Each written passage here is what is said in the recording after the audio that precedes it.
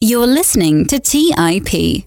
The decision that we all have to make is we have to pay tax. Do we pay it now or do we pay it later in life? And I think that's the really important trade-off for millennials to consider. Because it's not about what you make, it's about what you get to keep. On today's episode, I'm joined by Dave Alison, who is the founder of Alison Wealth Management, which serves clients virtually across the US. And he's also the founding partner of Clarity to Prosperity, where Dave serves as a mentor and coach to thousands of financial advisors nationwide. During this episode, Dave talks all about tax-efficient investing and how we can keep more of the wealth that we build, including the 3 accounts we can funnel our money into and which investments we should ideally hold in each account. He also touches on some other tax deductions that we can create instead of putting money into a tax-deferred account, when it would make sense for an individual to do a Roth conversion, and when it may make sense to sell a losing investment.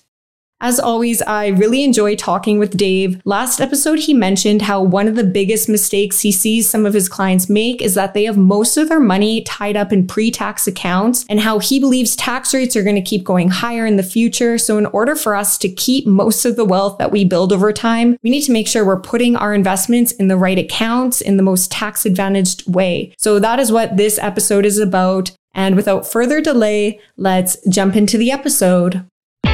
You're listening to Millennial Investing by the Investors Podcast Network, where your hosts, Robert Leonard and Rebecca Hotsko, interview successful entrepreneurs, business leaders, and investors to help educate and inspire the millennial generation.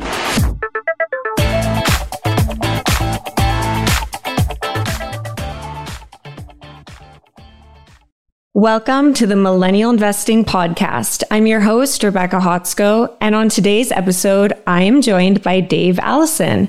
Dave, welcome back to the show. Thanks for having me again. Looking forward to being here.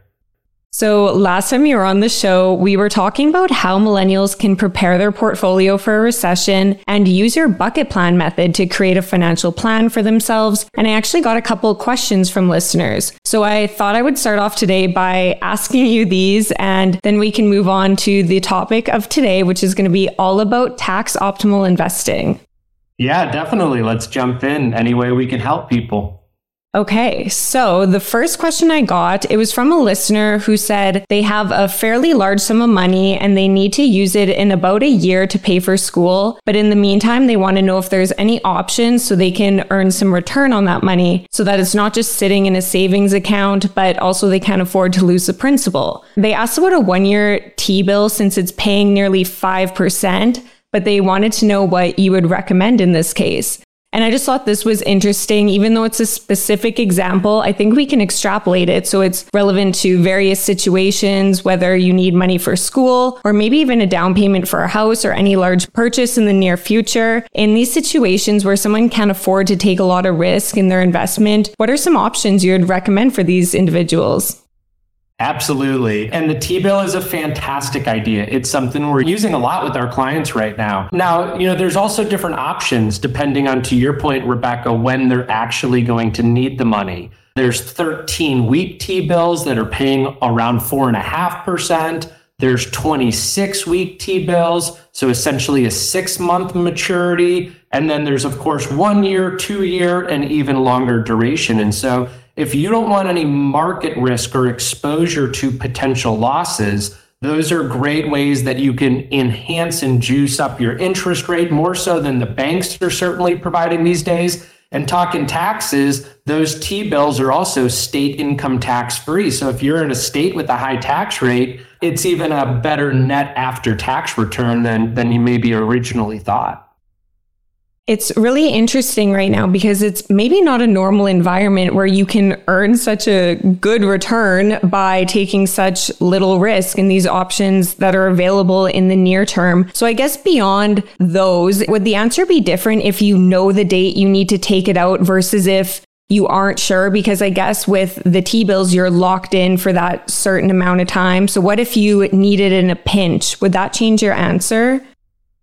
It could a little bit. So, when clients say, hey, I got a chunk of money and I want to do better from an interest rate perspective, the first thing I ask is, when do you think you'll need it, right? And I try to time up. So for example, I'm holding a bunch of cash for next April when I know I'm going to have to pay income tax. I don't want to have that cash subject to market volatility. And so I might time up the right T-bill with that date. But for a lot of our clients also, they've traditionally sat on what I would call like an emergency fund. It's an amount of money they had at the bank that they really don't have anything earmarked for it or a date when they're going to spend it, but it's a decent sum of money and they're not earning anything on it at the bank. And so in those cases, I still use those T-bills because you don't have to hold it to maturity. You could cash it in before, let's say, that 13-week or 26-week period. Now, if you cash in a bond before it matures, you could subject yourself to a little bit of volatility, but typically the rule of thumb is the shorter the duration of the bond, the less volatility that would exist. And so, for example, how bonds become volatile is when interest rates go up or down. So if interest rates went way up during the period that 13 or 26 week bond is maturing, you could see principal value go down a little bit. But again, it's still a really reliable source. If maybe you didn't want to commit to, there's other really good, more liquid money market funds that exist out there. Now, they might not be paying as high as 4.5%, but they're probably paying, 2.5 to 3. And that gives you a little more price stability if you need quick liquidity without having to wait till duration. Okay, that was super helpful. I think that gives our listeners some options to think about. And then the second question that I got, it was kind of similar, but for the longer term. So I had a listener ask what you would recommend for an investment in their later bucket, which we talked about in your last episode, where they want to invest for the long term, but they are extremely risk averse and they want more of a guaranteed return. Even if it's low, they just don't want to see that principal very volatile or go down, even though it's money that's invested for the long term. And so I'm wondering what you would recommend for this individual. Yeah, definitely. So in that case, of course, they know the expected return isn't going to be as high as they took on risk, like in the stock market. But if preservation, stability, peace of mind is important to them, then it's looking to alternatives to invest in that are outside of the stock market. And the biggest one is through insurance companies. Traditionally, if I had, worked 50, 60, 70 years ago for a company, that company would have put money into an employer pension for me. And essentially that pension would have built up in value the longer I worked at that company. And when I retired, that pension would pay me or my spouse or both of us essentially a guaranteed paycheck for as long as I'm alive. Now, in this country, most places don't have pensions anymore unless you're maybe a government worker, but an individual can essentially replicate a pension by more or less buying a private pension through an insurance company. It's where they give that insurance company money, through their paycheck, through their savings. It's not in the stock market. There's essentially no risk of loss of principal because of stock market volatility. And it's going to build up in what's called an annuity. An annuity, it'll continue to build to a point in time where they're ready to start turning it into an annuitized income stream for life. And so that's one area that they can build up retirement savings without having stock market volatility. Those annuities, are very, very common in countries outside of the United States. But, for younger people, they're typically not as common in the United States because we're all forced to just think about our 401k. Our 401k only has a limited amount of mutual funds and ETFs. And so you're kind of forced to either the stock market or the bond market. Now, there was some major legislation that was passed a few years ago to make annuities more accessible within a 401k. So I would envision over the next couple of years, when you log into your 401k, you'll see that as an option for investing and building retirement savings. But outside of annuities at a life insurance company, you could also buy permanent cash value life insurance. Again, permanent cash value life insurance has a death benefit component to it, But more importantly, it builds up cash value in a savings account. And it could either pay a dividend or it could pay an interest rate that's tied to the performance of a stock market indice, but with a floor so that if the stock market goes down, you don't lose anything in that given year. And so those are really the two most viable options for somebody that's like, I want no stock market risk, no bond market risk, nowhere that I could potentially lose my money because of a market crash. Then you really start to look at an insurance company, because everywhere else, outside of banks, right? Banks, you could keep money in your savings account or in certificates of deposit, but real estate has volatility, stocks have volatility, and bonds have volatility. That's interesting you mentioned those two options, because for annuities, then, would you say that is worth checking out if the individual doesn't have a pension, because that would serve as a substitute? Or are there any other situations where you think, beyond what we just talked about, where you think an annuity would make sense for a millennial to start even looking at today? Yeah, I think they could potentially, right? And it's really for a millennial who doesn't have an appetite for risk or volatility. Like, I would still say I'm a millennial. For me, I don't own an annuity today. I will own an annuity once I approach retirement age, because at that point, I won't want as much stock market risk on my nest egg when I go to retire. But for right now, I'm all in on the stock market because I know I have a long time horizon. But if you don't have that appetite for risk, then yes, there are really good deferred annuities where, maybe in today's rate environment, you could earn between 4 and 6, 4 and 7% without any market risk. Defer that until the time you need it for retirement income, and then turn it on for income down the road.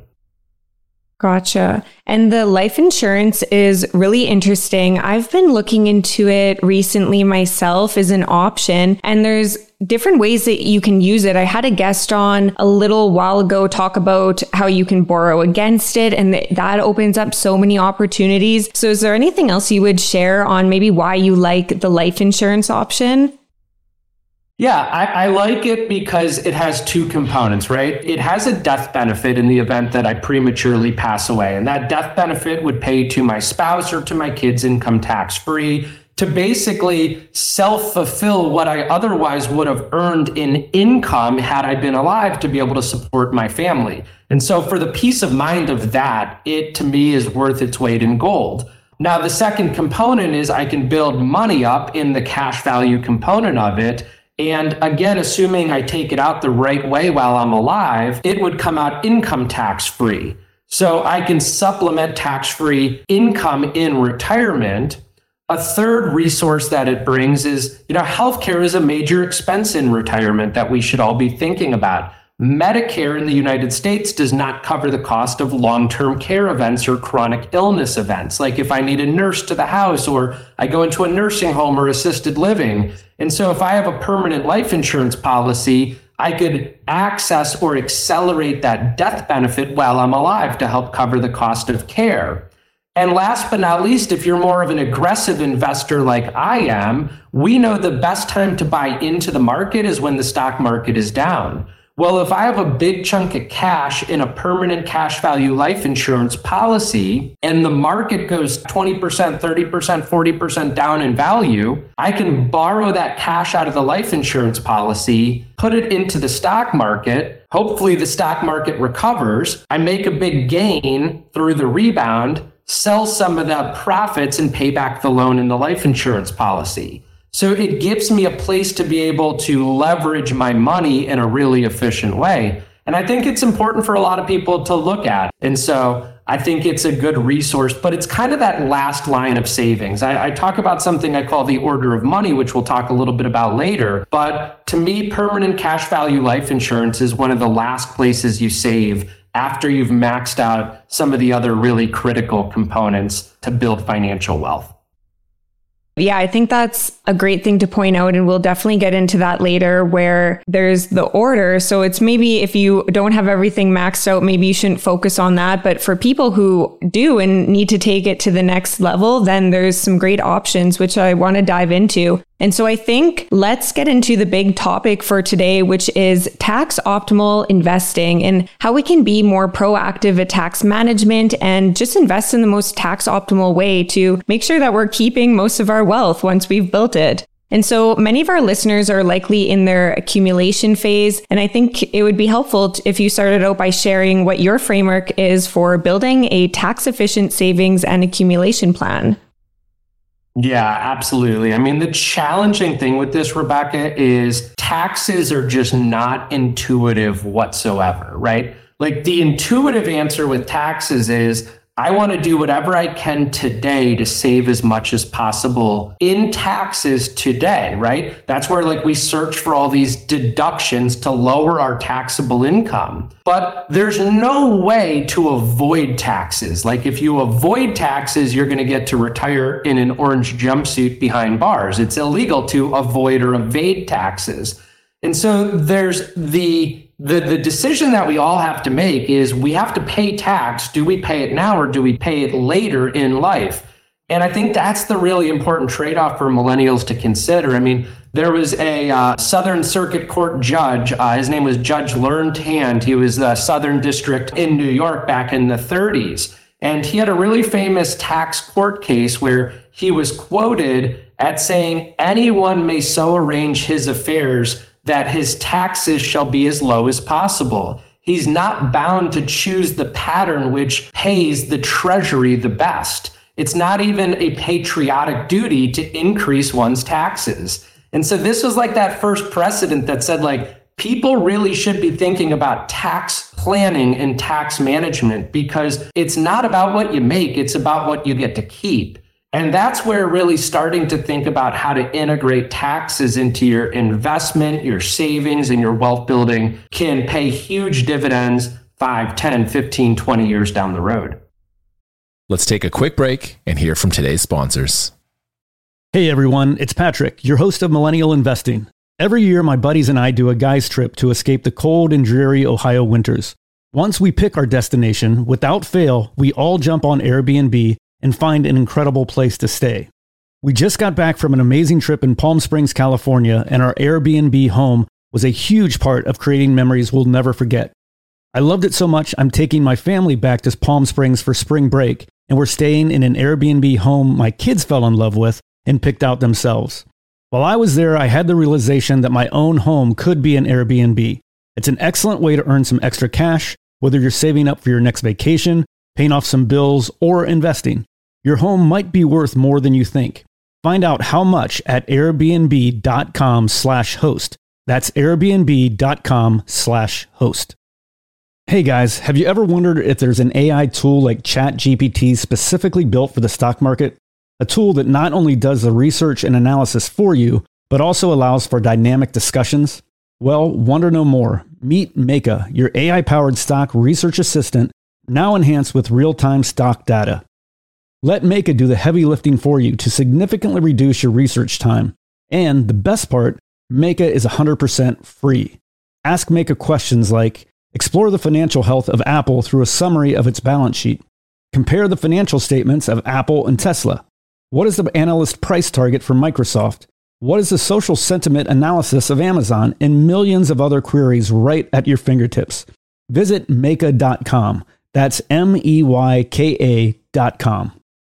Buy low, sell high. It's easy to say, hard to do. For example, high interest rates are crushing the real estate market right now. Demand is dropping and prices are falling, even for many of the best assets. It's no wonder the Fundrise flagship fund plans to go on a buying spree, expanding its billion-dollar real estate portfolio over the next few months. You can add the Fundrise flagship fund to your portfolio in just minutes and with as little as $10 by visiting fundrise.com/millennial investing. Carefully consider the investment objectives, risks, charges, and expenses of the Fundrise flagship fund before investing. This and other information can be found in the fund's prospectus at fundrise.com/flagship. This is a paid advertisement. All right, back to the show. So I know in one of your YouTube videos, The Tax Management Journey, you talk about how there's a specific order of how we should accumulate money as we're building wealth, and there's an order of how we should allocate our savings and investments into these 3 accounts. So if we're thinking about how to invest from a tax optimal sense, I was hoping that you could walk us through the 3 places that we can funnel our money and maybe which investments we should ideally buy in each. Yeah, absolutely. This is so important. And so essentially, if we think about accumulating and building wealth, there's 3 places or funnels that we could accumulate money into. There's our pre-tax funnel, which most people are fairly familiar with. These are things like our IRAs, our 401ks, and maybe you're even lucky enough to have a pension plan at work. You're making a cognitive decision to defer income taxes until sometime into the future. You're getting a deduction today to put the money into these plans. That's going to grow tax deferred over time. And then when you take that money out, it's going to be fully taxed at ordinary income rates. So those are the traditional rates that we see in the tax code today, 10%, 12%, and so on and so forth, up to the top rate that exists today, which is 37%. So when you're putting money into here, you're gambling a little bit. And I don't mean gambling like you're going and buying some exotic stock that you're betting the house on in these accounts. I mean that you're gambling in the sense that you're saying that you're in a higher tax bracket today than you will be in the future. You're trying to play that tax arbitrage that your taxes will go down in the future. And that's a misconception, because actually what happens is as many people build more and more wealth up, they actually go into a higher tax bracket. I mean, I hope that I have more wealth and more money when I'm 65 than when I'm 35. And so I might, in fact, be in a higher tax bracket down the road. The other thing they say is, well, maybe I'm going to retire and I won't have any more employment income, so I will be in a lower bracket. But if you've built up a big investment portfolio, that could be kicking off investment income, dividends, interest. You could be forced to take money out of these retirement accounts because in today's world at age 72, you have forced distributions. You could also lose deductions in retirement. Like right now, I'm able to write off childcare expense. I hope I don't have any childcare expense when I get to retirement. I can write off my home mortgage interest today to create deductions. I hopefully won't have a mortgage when I go to retire. So in fact, we see many retirees are actually in a higher marginal tax rate in retirement than they actually were when they were working. Now, the exact opposite side of that gamble or that bet is you could accumulate money in tax advantaged funnels. This is where you don't get a deduction or an incentive to put money in today. It's still going to grow tax deferred over time. And when you take that money out, it's going to come out completely income tax free. So the more money you accumulate into our tax advantaged funnel, you're essentially eliminating the government, good old Uncle Sam, the IRS, from dipping their hand into our future retirement wallet. These accounts, the most common one, are Roth IRA accounts. I love Roths. They're one of my second favorite account to put money into. There's also, Rebecca, like we mentioned, cash value life insurance. There's also my favorite account, which is a health savings account. It actually is the only account that's triple tax advantaged, meaning you get a deduction to put money in just like your IRA or 401k. It grows tax deferred, and then when you take that money out for qualified medical expenses later on in life, it's tax free.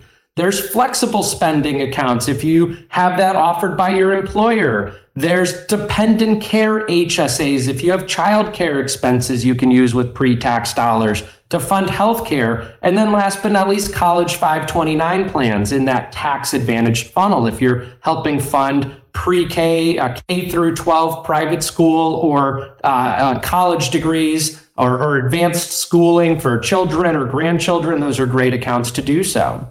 And then the third funnel is the middle one.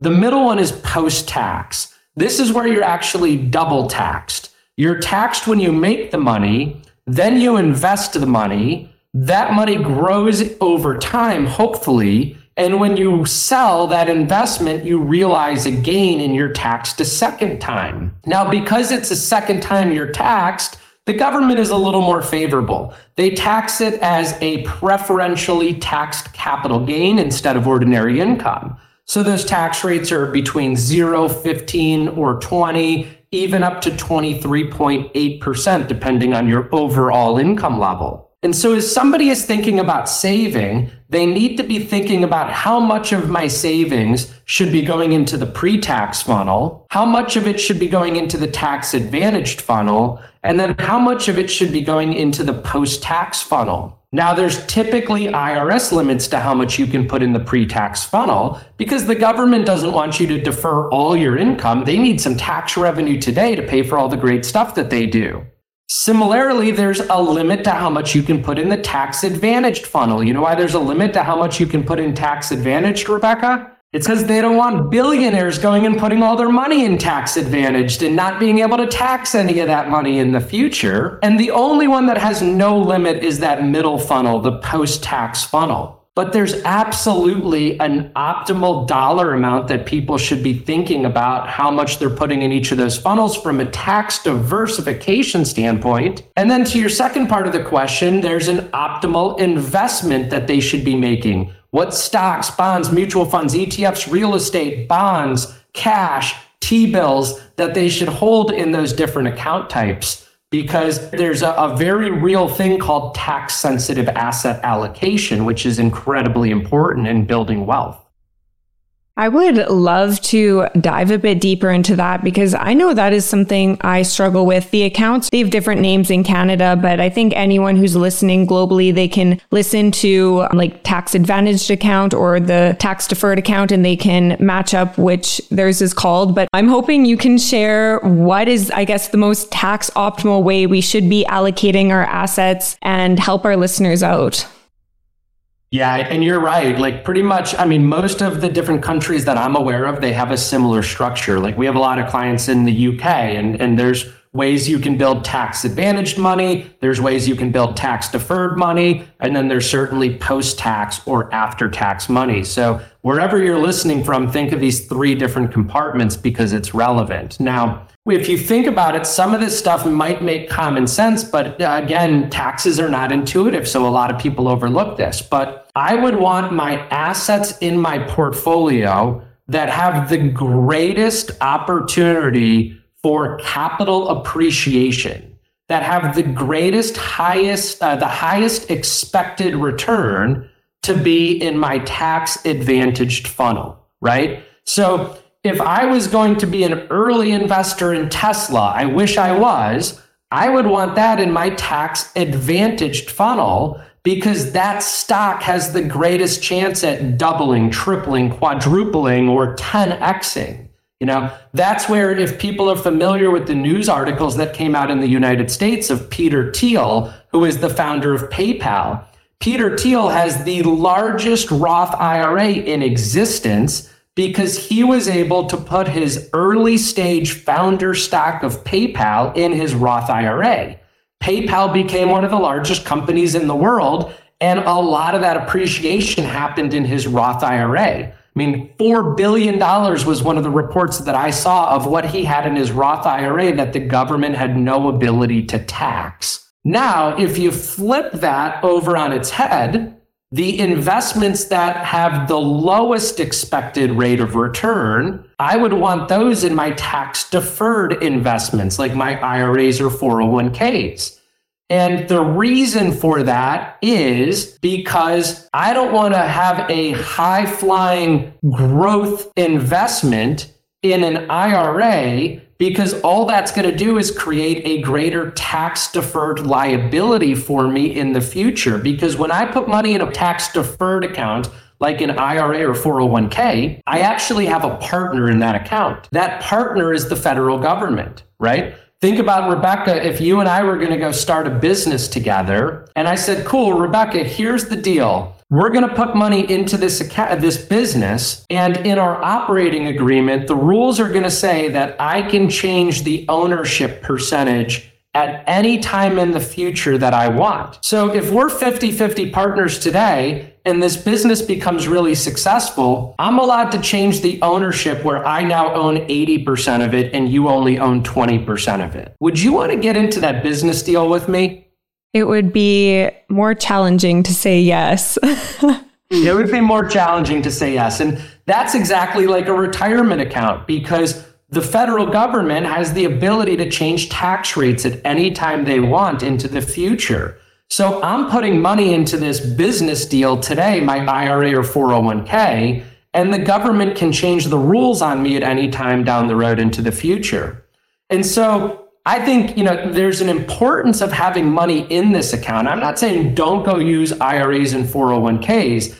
I think that everybody, at least in America, where we have a standard deduction in the tax system, should retire with some money in a retirement account, because the government's going to allow us to extract money out income tax free. The standard deduction is about $26,000, $27,000 today. That means the government is going to allow us to get $26,000 or $27,000 every single year in retirement income tax free. I want that money coming out of my retirement accounts, but I still need tax-free money or tax-favored money to take higher income limits out in retirement so that ultimately I can retire in a very low tax bracket or tax threshold. And so again, there's certain investments, maybe like my fixed income or my bonds, that I would hold in my retirement account because they have a lower expected return than stocks and equities. In the post-tax account, this is where you're taxed twice. Like I mentioned, you're taxed when you earn the money, then it grows and defers over time, and you're taxed a second time when you take money out.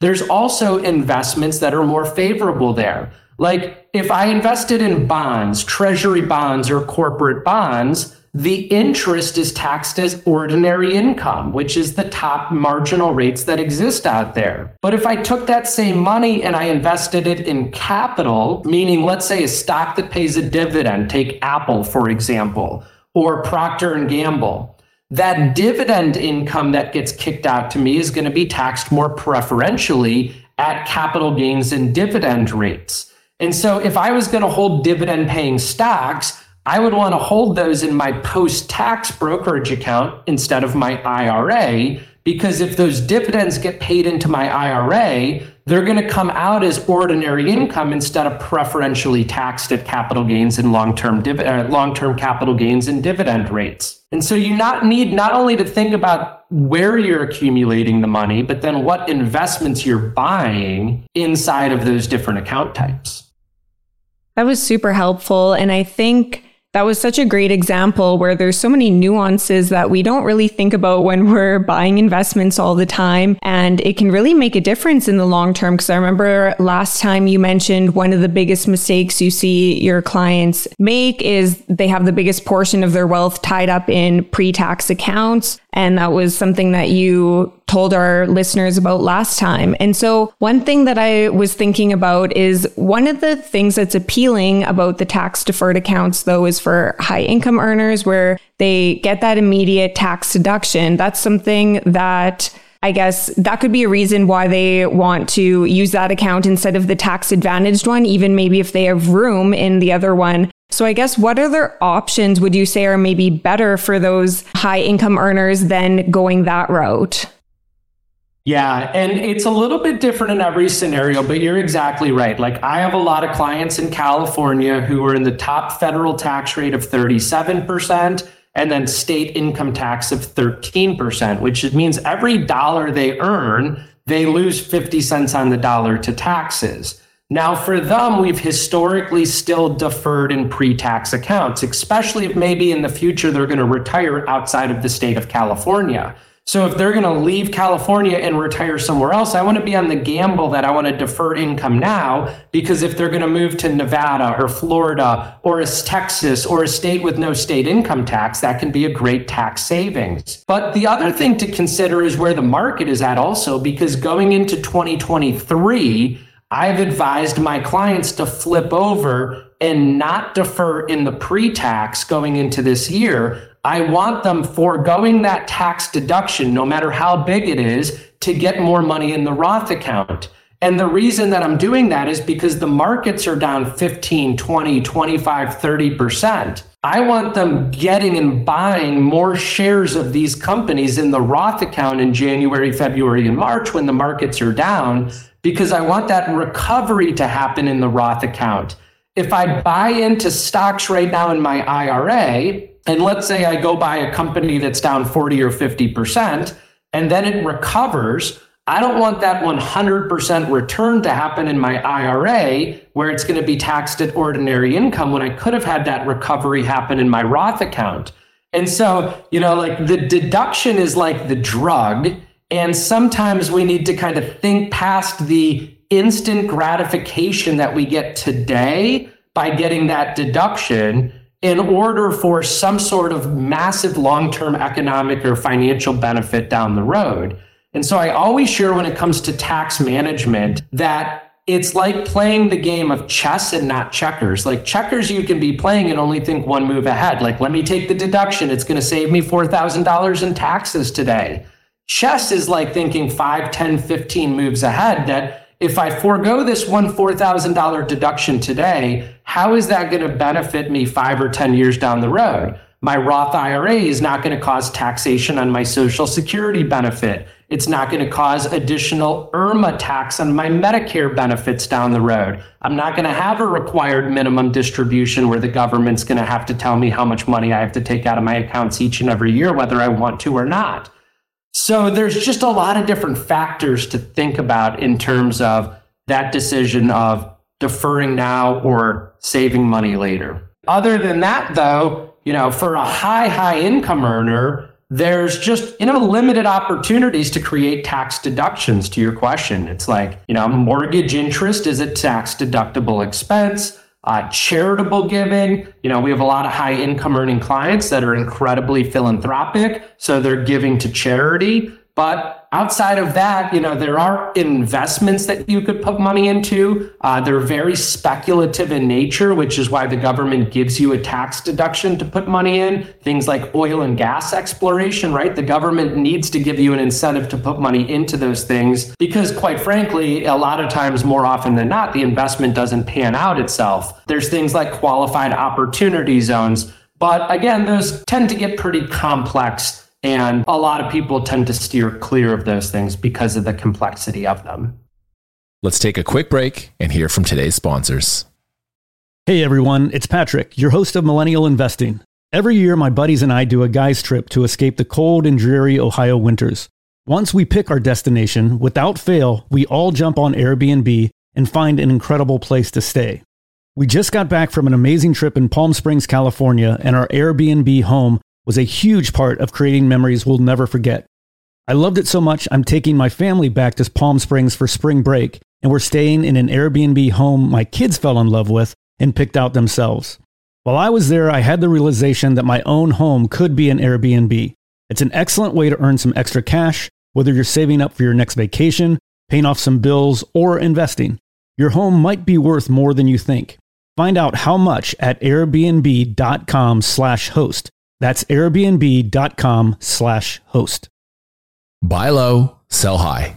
It's easy to say, hard to do. For example, high interest rates are crushing the real estate market right now. Demand is dropping and prices are falling, even for many of the best assets. It's no wonder the Fundrise flagship fund plans to go on a buying spree, expanding its billion-dollar real estate portfolio over the next few months. You can add the Fundrise flagship fund to your portfolio in just minutes and with as little as $10 by visiting fundrise.com/millennial investing. Carefully consider the investment objectives, risks, charges, and expenses of the Fundrise flagship fund before investing. This and other information can be found in the fund's prospectus at fundrise.com/flagship. This is a paid advertisement. Hey guys, the Range Rover Sport leads by example. It's got powerful on-road performance and commanding all-terrain capability and combines assertive on-road performance with the signature Range Rover refinement that you'd expect. The third-generation Range Rover Sport is the most desirable, advanced, and dynamically capable one yet and redefines sporting luxury. It's got advanced cabin technologies such as active noise cancellation and cabin air purification, which offer new levels of comfort and refinement. The purposeful cockpit-like driving position sets the tone for a focused interior that promotes exhilarating driver engagement. Award-winning Pivi Pro infotainment is at the heart of the experience and provides intuitive control of the vehicle systems. You can also enjoy a dynamic drive in total comfort with optional 22-way adjustable, heated and ventilated electric memory front seats with massage function. Design your Range Rover Sport at LandRoverUSA.com. That's LandRoverUSA.com. All right, back to the show. And then I guess, what about selling a losing investment? Does that ever make sense for tax purposes? Yeah, this is something that we're talking a lot about with our clients. And so I would say selling a loser just to sell the loser doesn't make sense. You have to have another strategic reason why you're selling that loser. So for example, if I look at my portfolio and I own 3 stocks for simplicity's sake, and one of those stocks has done really well, right? I bought Tesla 8 years ago. And now that Tesla stock is a huge part of my overall portfolio. And I'm not comfortable with that much concentration in Tesla, but I don't want to sell because I'm worried about the taxes. Well, let's say I bought a different stock and that stock has declined in value and actually has a loss in it. I could sell that stock that has a loss, and I can use that loss to offset some of the gain of selling my Tesla stock. And now I'm bringing my portfolio back into an allocation level that I'm comfortable with. I could take the proceeds from Tesla and I could go buy some other stocks to continue diversification. That's an example where it does make sense. The other area where it makes sense is if you don't have any other gains, at least in the United States, you can sell up to $3,000 as a capital loss and use that $3,000 to offset your ordinary income, your paycheck money.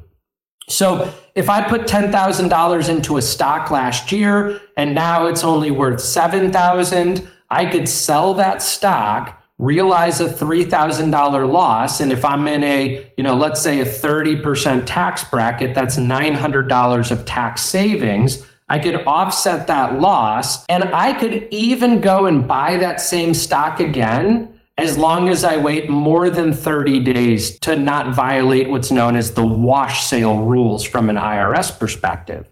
So for anyone, as we're closing into the end of the year here, if you have a loss, recognize $3,000 of it. You'll get a tax benefit for that. But if you sell any more than that, let's say I sell $50,000 of a loss and I don't have any other capital gain to offset it with, the IRS allows me to take that $3,000 loss against ordinary income, but the other $47,000 is a carry forward into the future that could be used to offset future gains. And so again, I don't see much value in just parking that carry forward loss unless you really just wanted to be out of the stock from an investment perspective, right? So don't let the tax tail wag the investment dog. If it's a good investment, keep holding it because hopefully it'll rebound. But if it's a bad investment, you don't like the company anymore, then get out of it. You'll still get that loss at some point in the future and you can reallocate those dollars to something better.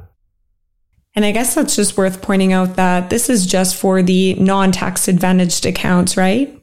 So again, the pre-tax funnel and then the opposite, the tax advantaged funnel, there's no economic benefit to trading investments because you're deferring that tax in the pre-tax until the time you actually take the money out. And with that tax advantage, it's never taxed in the future. And so the tax harvesting concept is only relevant in the post-tax funnel.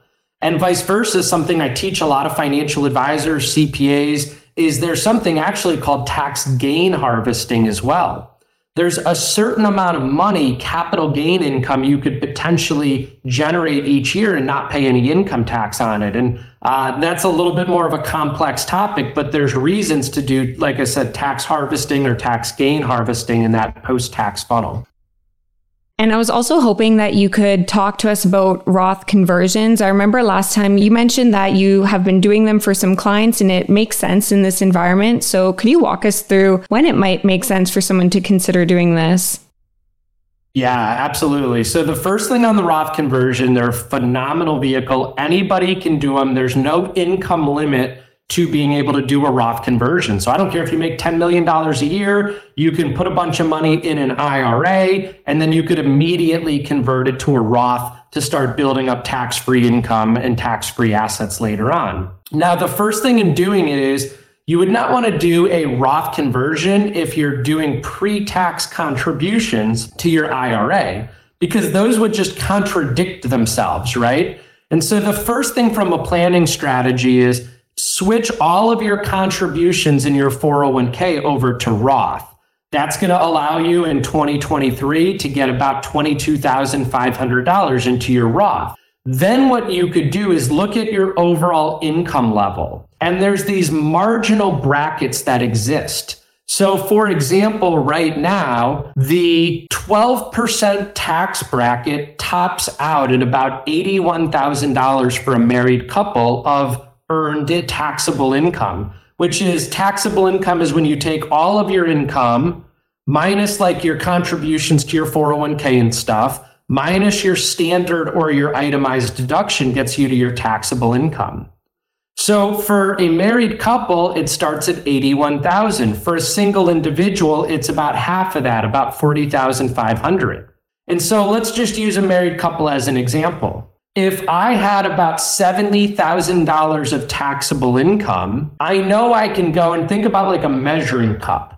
I know I could go to the kitchen sink and I can fill up another $11,000 of water into that measuring cup before it's going to spill over into the next bracket, which is 22%. In the United States, any dollar as a married couple of taxable income over $81,050 is going to get hit with a marginal tax rate of 22%. In that case, it would behoove me to go and do a $10,000 Roth conversion, because a $10,000 Roth conversion is going to cost me $1,200 of tax, and the 12% bracket is a very low rate. Now, you could even be a high income earner, and maybe you're building a bunch of wealth, or you've built a nice nest egg and you're in a 22 or even a 24% bracket. Well, the jump from 22% to 32% is at $329,000, almost $330,000 of taxable income.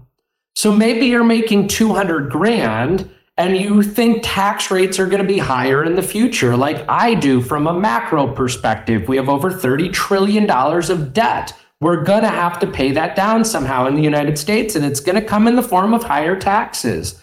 And so you're like, wow, at 24%, I can pay tax now to be able to shift that money to the tax advantaged funnel, invest it aggressively and grow it. And now hopefully that money doubles, triples, or quadruples over the next 20, 30 years. Well, what you can do in this case is, let's say you're making $200,000 of taxable income. You can do a Roth conversion up to $129,000. That $129,000 is going to get taxed at 24%, and you're going to shift that money over to the other pocket now, which is going to be tax-free forever. And so it's a strategy we call bracket bumping Roth conversion. It's where you're trying to bump yourself right up to the bracket without going over it.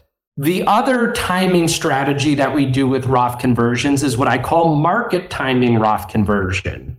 So let's say I own a stock in my 401k, and now that stock is down 30 or 40 or even 50%. If I just convert that one stock from my IRA to my Roth, I'm essentially getting a 50% discount on the taxes if I think that stock is going to get back to even. Now let's say I had a stock at $100. It's now worth $50. I convert that stock to my Roth account. So I have $50 of income that I pay tax on, and let's say I'm in a 20% tax rate. So I pay $10 of tax.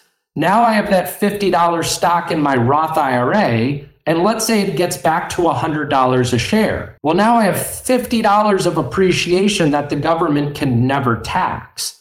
And so the best time to pay tax is when taxes are on sale. Taxes are on sale in two ways right now. Number one is because market valuations are low. And number two, it's because historically the tax brackets are low.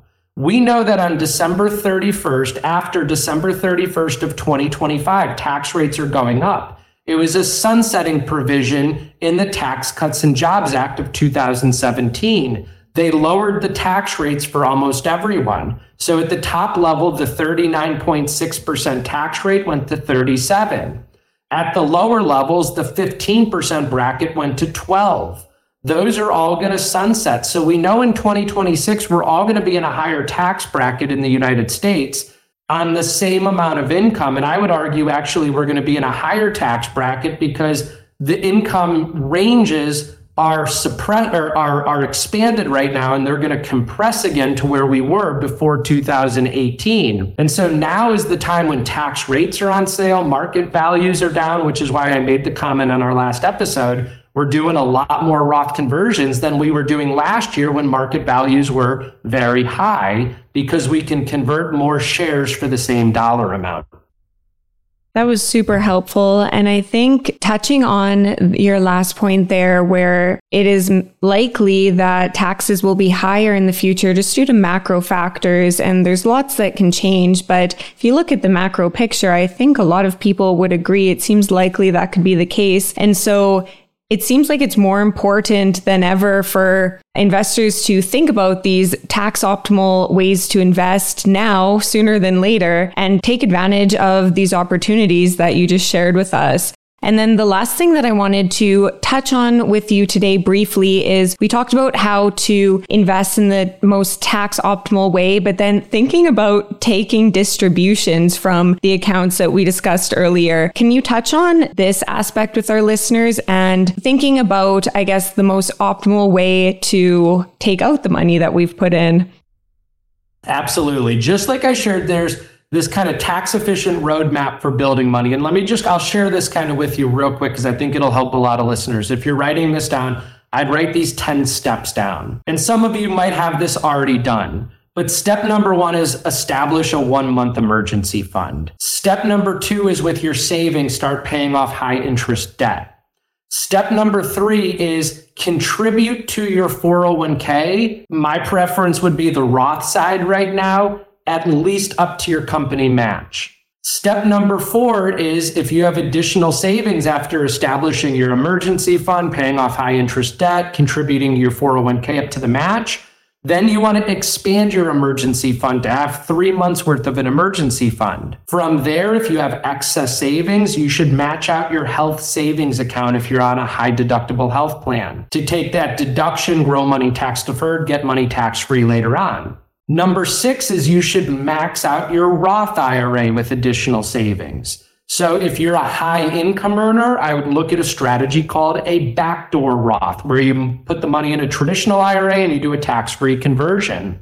Number 7 is then you should go max out your 401k or your Roth 401k, depending on where the stock market is at and what marginal tax bracket you're in. Number 8 is you should contribute to a 529 plan if you're trying to build savings for like a child's education, if that's applicable to you. Then number 9 and number 10 is any extra savings you have left over after you've already done 1 through 8, you should put a portion of it into an after-tax brokerage account investing in the stock or bond market, and a portion of it into cash value permanent life insurance. So you're diversified, because at this time you've maxed out all the other savings components we can do that the government allows us to do in steps 1 through 7. We need to divert that money somewhere. If you're more risk aggressive, maybe it's like 80% to the stock market and 20% to life insurance. If you're more risk averse, maybe it's 80% to life insurance and 20% to the stock market. But that's something that maybe working with a professional would help you figure out and determine. So just like there's an order to how you should save money, once you do decide to retire, there's an order to how you should take distributions. It's called tax efficient withdrawal strategy. And in this case, it's kind of reverse engineering the scenarios, right? When we were in a low tax bracket, when we were accumulating, we were wanting to save money in a Roth IRA, right? To build up tax-free money later on. Well, when we go to retire, we want to, in the low tax brackets, take money out of our retirement accounts because those accounts are only going to be taxed at, let's say, 10 or 12%. But then we want to take the higher income amounts out of the tax-free accounts like Roth, life insurance, HSA plans. That's when we start getting our income into the 22, 24, 32, 35% bracket. And you got to be careful on how you mix all these ingredients together because there could be unknown taxes. I always talk about when you're accumulating, you're in a 2-tax system, ordinary income and capital gain and qualified dividend income. But when you go to retire, you go to a 3-tax system, ordinary income, capital gain income, and what's called provisional income. Provisional income is used to calculate how much of your Social Security benefit from the government is going to be taxable and also factors into how much of your Medicare premiums are going to be subject to what I call a stealth tax, which is IRMA.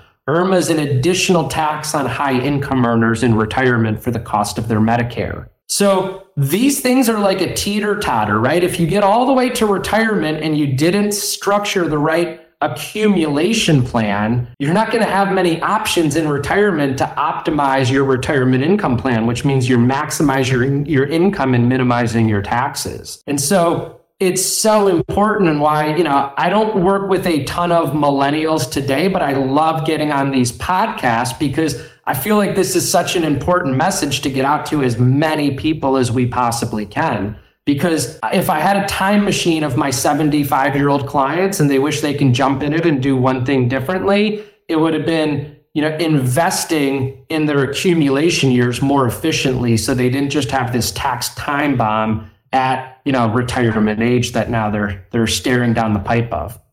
Thank you so much. That was such a great way to end it off. I learned so much from today's conversation. Thanks again for coming on, Dave. Before I let you go, can you remind our listeners where they can go to connect with you and learn more about everything that you do? Yeah, so I'm a founder of a national financial planning and wealth management organization, Prosperity Capital Advisors. We have trained advisors all around the country who specialize in exactly what I mentioned. I help do a lot of coaching and mentoring of them. And so you can go to prosperitycapitaladvisors.com. If you're looking for an advisor who understands all of this, you can find an advisor in your area. And that's the best way to find more information out about what we're doing. Thank you so much, Dave. Thanks, Rebecca. It's always a pleasure. All right. I hope you enjoyed today's episode. Make sure to follow the show on your favorite podcast app so that you never miss a new episode. And if you've been enjoying the podcast, I would really appreciate it if you left a rating or review. This really helps support us and is the best way to help new people discover the show. And if you haven't already, make sure to sign up for our free newsletter, We Study Markets, which goes out daily and will help you understand what's going on in the markets in just a few minutes. So with that all said, I will see you again next time. Thank you for listening to TIP. Make sure to subscribe to We Study Billionaires by the Investors Podcast Network. Every Wednesday, we teach you about Bitcoin, and every Saturday, we study billionaires and the financial markets. To access our show notes, transcripts, or courses, go to theinvestorspodcast.com. This show is for entertainment purposes only. Before making any decision, consult a professional. This show is copyrighted by the Investors Podcast Network. Written permission must be granted before syndication or rebroadcasting.